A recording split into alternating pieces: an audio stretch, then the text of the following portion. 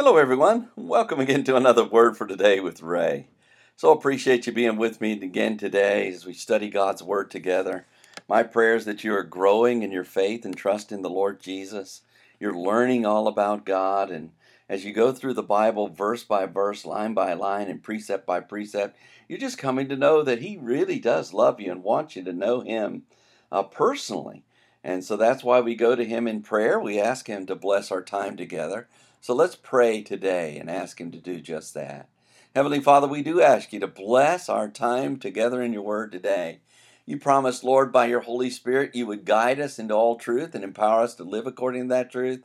And that's our desire today, Lord. We want to live in a way, in a manner that is pleasing unto you.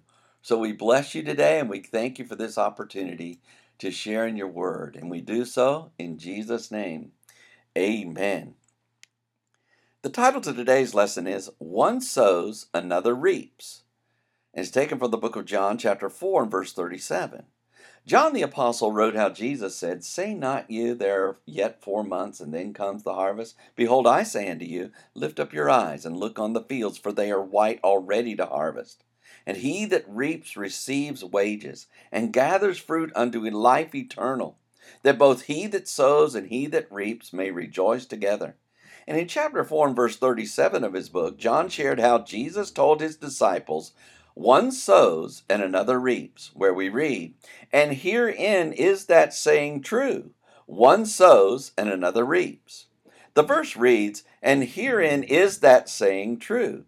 John began with Jesus' words, and herein, and with the statement Jesus just made, is that saying true, which means exists this valid, sincere, veracious, and uttering, declaring, and proclamation. John shared how Jesus began to make a valid and sincere saying.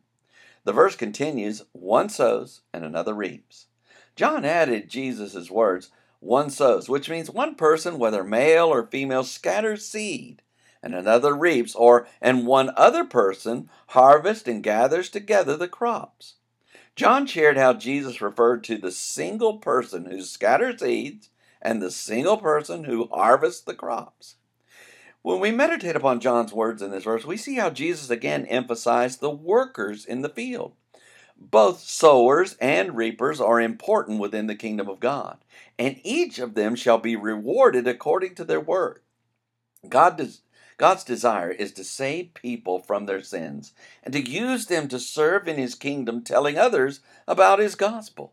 People who tell others about Jesus will be rewarded in God's kingdom, and those who lead people in prayer to receive Jesus as their personal Savior and Lord will be rewarded as well. God loves people, and anyone who yields their life to His Son Jesus will not only be forgiven of their sins, but also receive eternal life with God.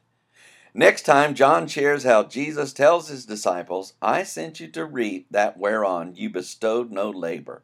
So read ahead, and we shall join together then. Until tomorrow, there is more. And may the Lord bless you and keep you. May He make His face to shine upon you and be gracious unto you. May the Lord lift up His countenance upon you and give you peace as you continue to study His word. In Jesus' name.